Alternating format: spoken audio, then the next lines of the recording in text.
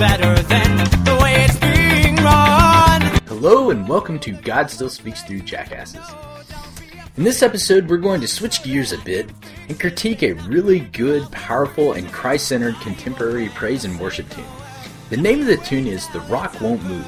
And even though the song itself boils down to virtually a one-sentence stanza and a bit of a repetitious refrain, this song is thick with scripture and the promises of God to us in the Word. As always, I want to thank Cody F. Miller for the use of his piece Balaam that serves as the artwork for the cast. You can peruse his fantastic work at www.codyfmiller.com. As well, I want to thank Michael Almquist and Five Iron Frenzy for the use of their tune, My Evil Plan to Save the World.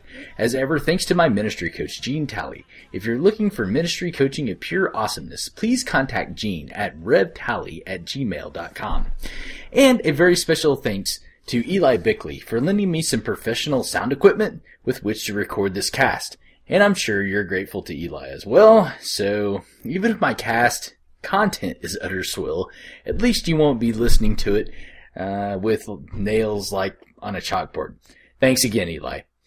Also, thanks to my good friend Jesse Renault, who did this worship tune last Sunday at our church. He sang it so beautifully, it spoke truth to all who heard it, and indeed inspired the content for this cast. Thanks to Jesse.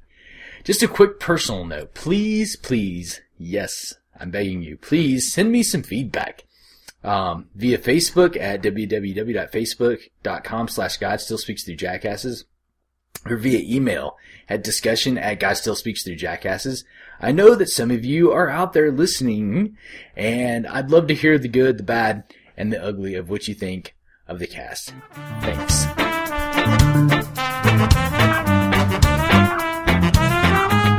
Don't be too quick to judge and think that all praise and worship tunes are thin, superficial, and watered down.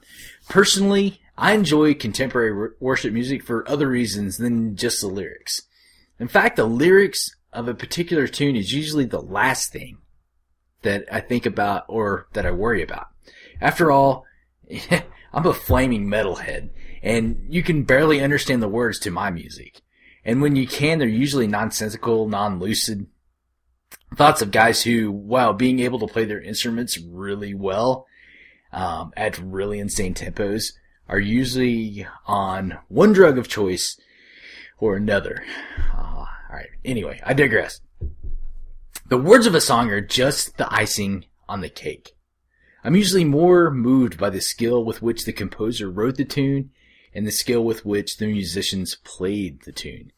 But here's one where the icing, as it were, was not too thick and not too sweet, but was more like thick, meaty gravy on some wonderfully made mashed potatoes.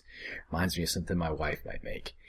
The tune is called The Rock Won't Move, and my good friend Jesse Renault did this tune this past Sunday, and wow, it spoke truth.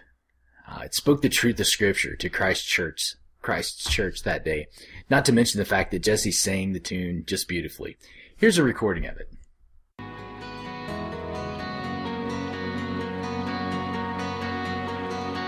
When the ground beneath my feet gives way and I hear the sound of crashing waves and all my world is washing out to sea,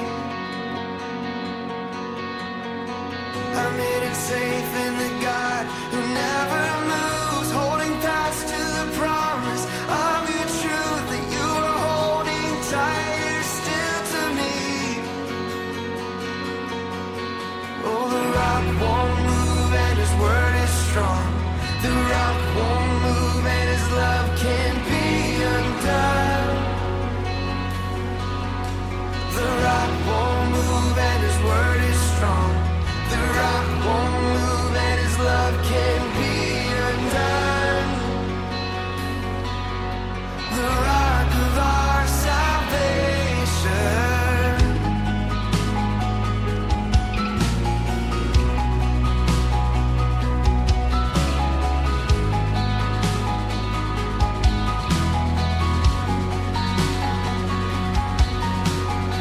My hope is in the promise of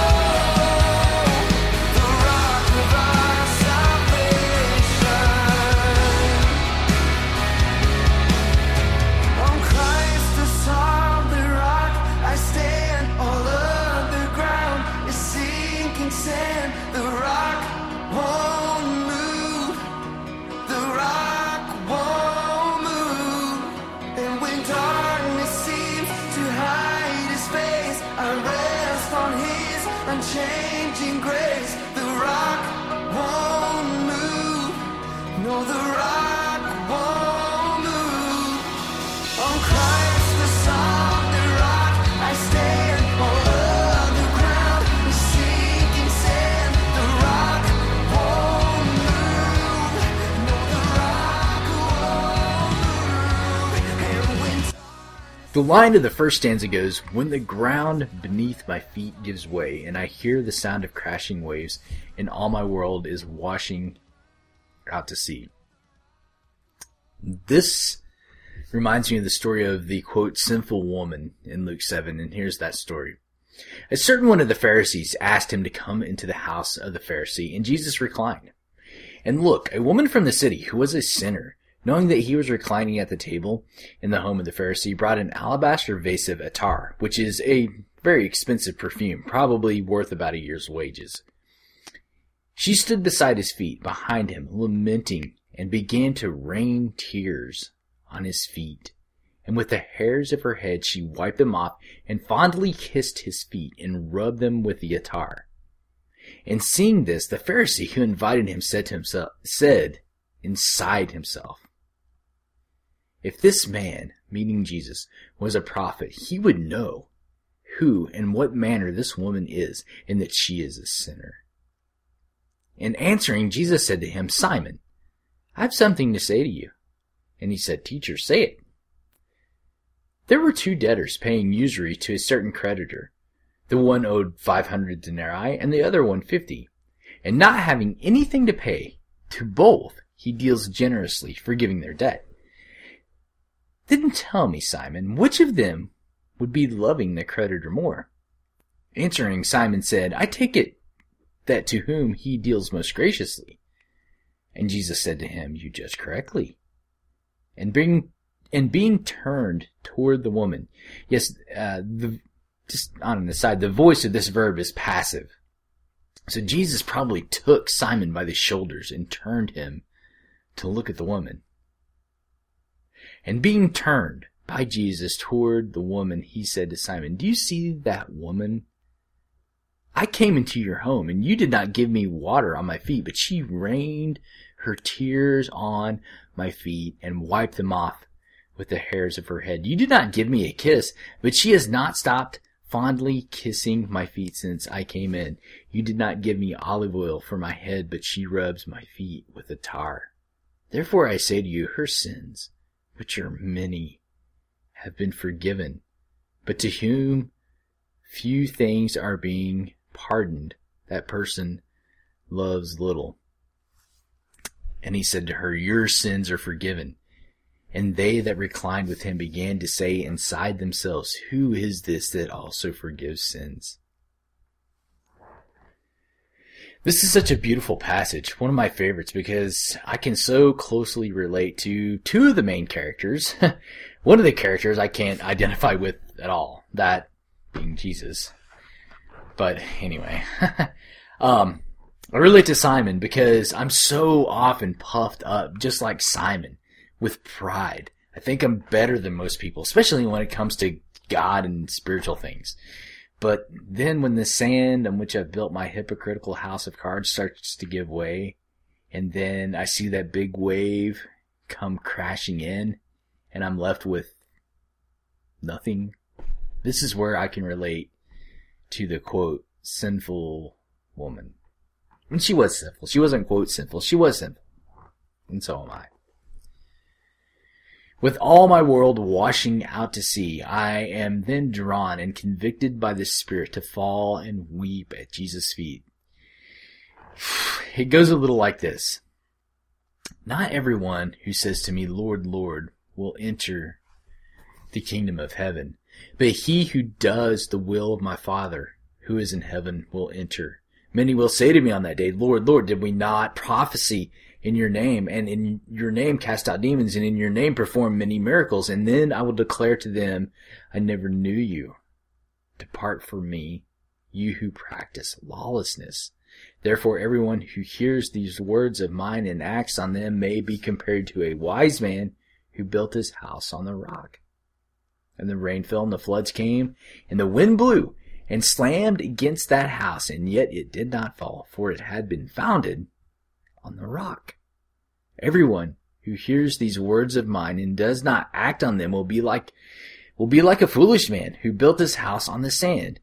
The rain fell, the floods came, the winds blew and slammed against the house, and it fell, and it was a great fall. When Jesus had finished these words, the crowds were amazed at his teaching, for he was teaching them as one having authority, not as their scribes. Now, I know that often we think about the wind and the waves in Jesus' parable of the foundations as the trials and tribulations of life, but I don't think that's what the wind and the waves represent in this parable. I mean, it's not totally wrong to think of it that way, but it seems like the wind and the waves have to do with God's law. When we're hit by the relentless force of God's law and our sin is made clear and brought into the light, if our faith and hope is in Jesus, the rock, then we will stand.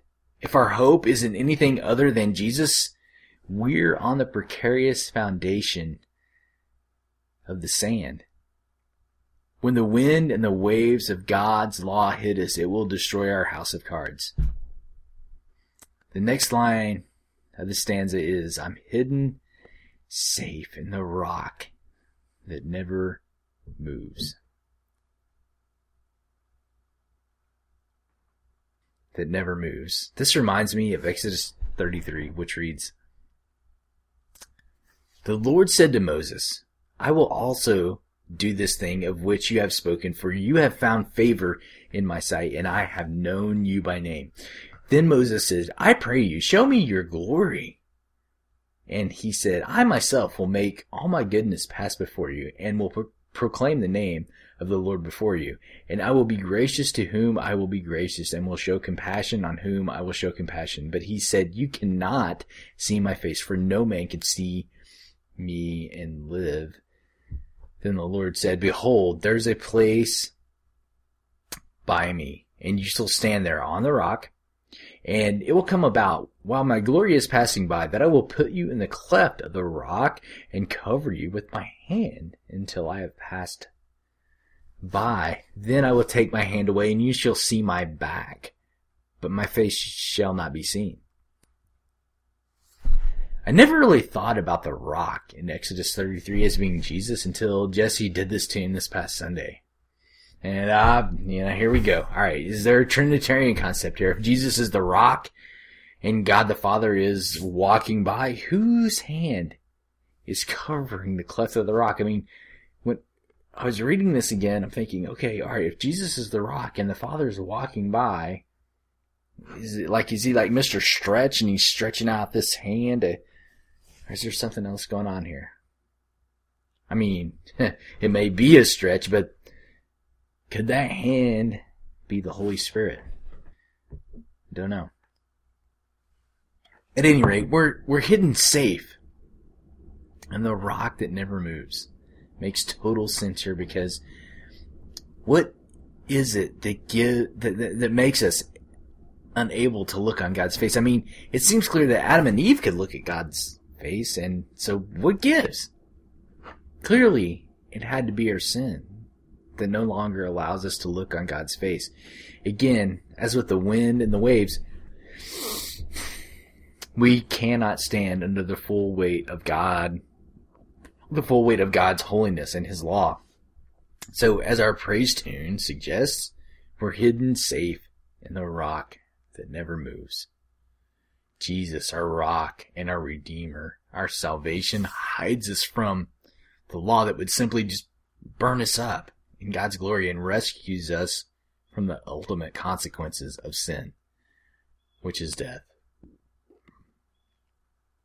Like the rock from Exodus 33, our rock, Jesus, covers us from the glorious wrath of God by His death and resurrection, and therefore the forgiveness of sins. The next couple lines I just love. First off, holding fast to the promise of your truth. This reminds me of what Jesus did in the desert. He goes like this. Then Jesus was led up by the Spirit into the wilderness to be tempted by the devil. And after he had fasted 40 days and 40 nights, he then became hungry. And the tempter came and said to him, If you are the Son of God, command that these stones become bread. And he answered and said, It is written, man shall not live on bread alone, but on every word that proceeds out of the mouth of God. Simon Peter, a bondservant and an apostle of Jesus Christ, to those who have received a faith of the same kind as ours by the righteousness of our God and Savior, Jesus Christ, grace and peace be multiplied to you in the knowledge of God and of Jesus our Lord, seeing that his divine power has granted to us everything pertaining to life and godliness through the true knowledge of him who called us by his own glory and excellence. For by these he has granted to us precious and magnificent promises. Precious and magnificent promises, so that by them you may become partakers of the divine nature, having escaped the corruption that is in the world by lust. For we did not follow cleverly devised tales when we made known to you the power and coming of our Lord Jesus Christ, but we were eyewitnesses of his majesty. For when he received honor and glory from the Father, such an utterance as this was made to him by the majestic glory, This is my beloved Son, with whom I am well pleased. And we ourselves heard this utterance made from heaven when we were with him on the holy mountain. So we have a prophetic word made more sure, to which you do well to pay attention, as to a lamp shining in a dark place until the day dawns and the morning star arises in your hearts. But know this first of all, that no prophecy of Scripture is a matter of one's own interpretation, for no prophecy was ever made by an act of human will, but by men moved by the Holy Spirit, spoken from God. You know, friends, sometimes this is all we have. I hate it when people talk about knowing God's promises in your heart, not just your head. What that really means is you need to feel that God's promises are true. It's not good enough to just know that God's promises are true. That's the biggest pile of BS anyone can tell you. Knowing God's promises was how Jesus defeated the devil in the wilderness. Knowing God's word was the more sure knowledge for Peter, a knowledge that surpassed his experience of seeing Jesus transfigured on the mountain, seeing Jesus baptized, and a voice from heaven coming down. The thing that he trusted in, that he built his faith on, was the more sure word, the knowledge that God made promises. And no matter what he felt, and no matter what was going on, he could hold fast to the promises of that truth. Just like our praise song tells us, we can hold fast to those promises. When our world is washing out to sea, all we can do is know that our Lord and Savior Jesus keeps his promises. We may not feel it, but when we know it's the truth, because the Holy Spirit caused it to be written in the more sure word of God, then there's nothing else we can trust. Friends, the truth of this worship tune is speaking none other than about God's word, the Bible. Sometimes that's all we have, and we should cling to it, because the promises of the word of truth can be trusted above our experiences and our feelings. Satan will always try to get us to rely on our experiences and feelings. Our answer is to hold fast to the promise of God's truth. The last line of the first stanza, I almost don't have words to describe this. It goes, You are holding tighter still to me. My sheep hear my voice, and I know them, and they follow me. And I give eternal life to them, and they will never perish, and no one will snatch them out of my hand. My Father who has given them to me is greater than all, and no one is able to snatch them out of the Father's hand. I and the Father are one. I'm not big on bringing personal experience into stuff. That's so easily dismissed as, oh, well, that's your experience.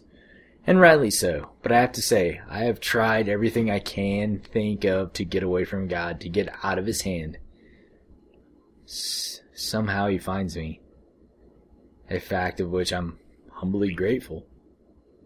Well, this is my personal experience. The Scripture verifies its truth.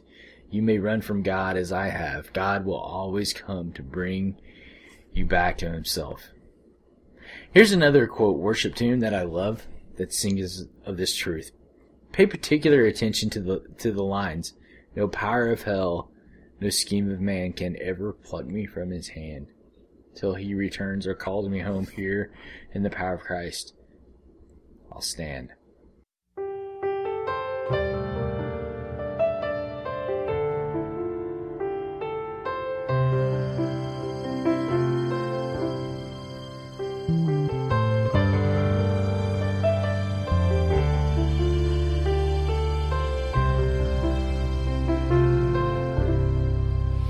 Christ alone, my hope is found. He is my light, my strength, my song. This cornerstone, this solid ground, firm through the fiercest drought and storm. What heights of love, what depths of peace, when fears are still, when striving cease, my comforter, my all in all. Here in the love of Christ I stand. In Christ alone, who took on flesh, fullness of God in helpless babe, this gift of love and righteousness, scorned by the ones He came to save, till on that cross as Jesus died, the wrath of God was satisfied. For every sin on Him was laid. Here in the death of Christ I live.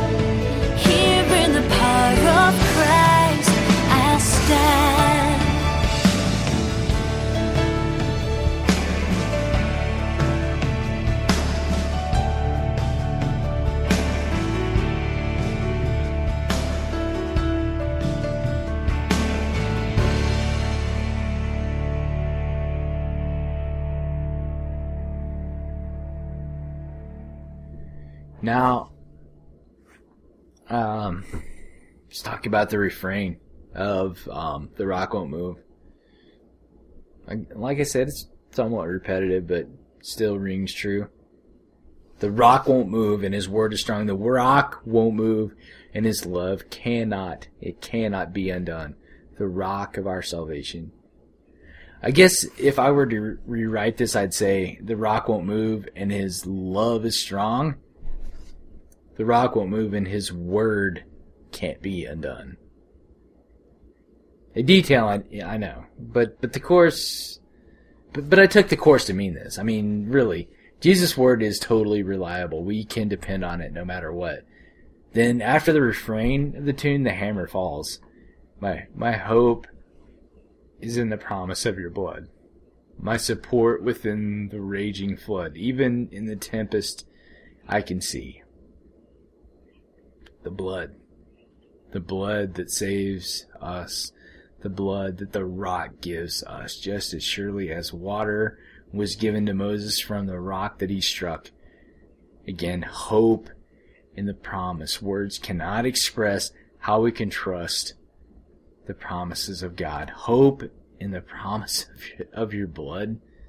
That is a promise toward which no promise can rival. The promise of the blood of the rock. There is no other hope than this. And let's just take an aside here, I guess. Promises from God mean a great deal to me. When God promises something, I can't get my mind around it. The God who created all things, the God who could squash me like an ant at any time, that God, he promises something to me. And this was no insignificant promise. He promised his blood for me. I sometimes wish I could make him take it back. I don't deserve it. But he didn't give me the promise of his blood because I deserve it. And you know what? He won't take it back. No power of hell, no scheme of man can ever pluck me from his hand. And finally the tune goes, on Christ the solid rock I stand, all other ground is sinking sand, and when the darkness seems to hide his face, I rest on his unchanging grace. Again, it's not what I feel that makes Christ real. It's his promises that we find in the word of truth, the Bible, that makes Jesus real. Praise be to our Lord Jesus for his promises to us. Praise be to God that our shepherd abandons the 99 to look for us, look for me, his lost sheep. Thanks be to God that when Jesus puts us in the Father's hand, nothing can take us away. Nothing can separate us from the love of God.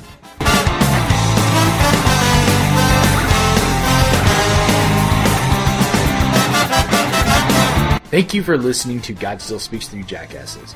We'd love to get your feedback. Please visit our website at www.godstillspeaksthroughjackasses.org, and please email me with your thoughts at discussion@godstillspeaksthroughjackasses.org, or hit me up on Facebook at www.facebook.com/godstillspeaksthroughjackasses. All third-party material is used under the authority of the Copyright Act of 1976, 17 United States Code, Section 107, Fair Use, including but not limited to The Rock Won't Move, written and performed by Vertical Worship, Provident Label Group, 2013. In Christ Alone, written by Keith Getting and Stuart Townend, performed by Natalie Grant, Kingsway Music, 2001. Understand the exemplary feat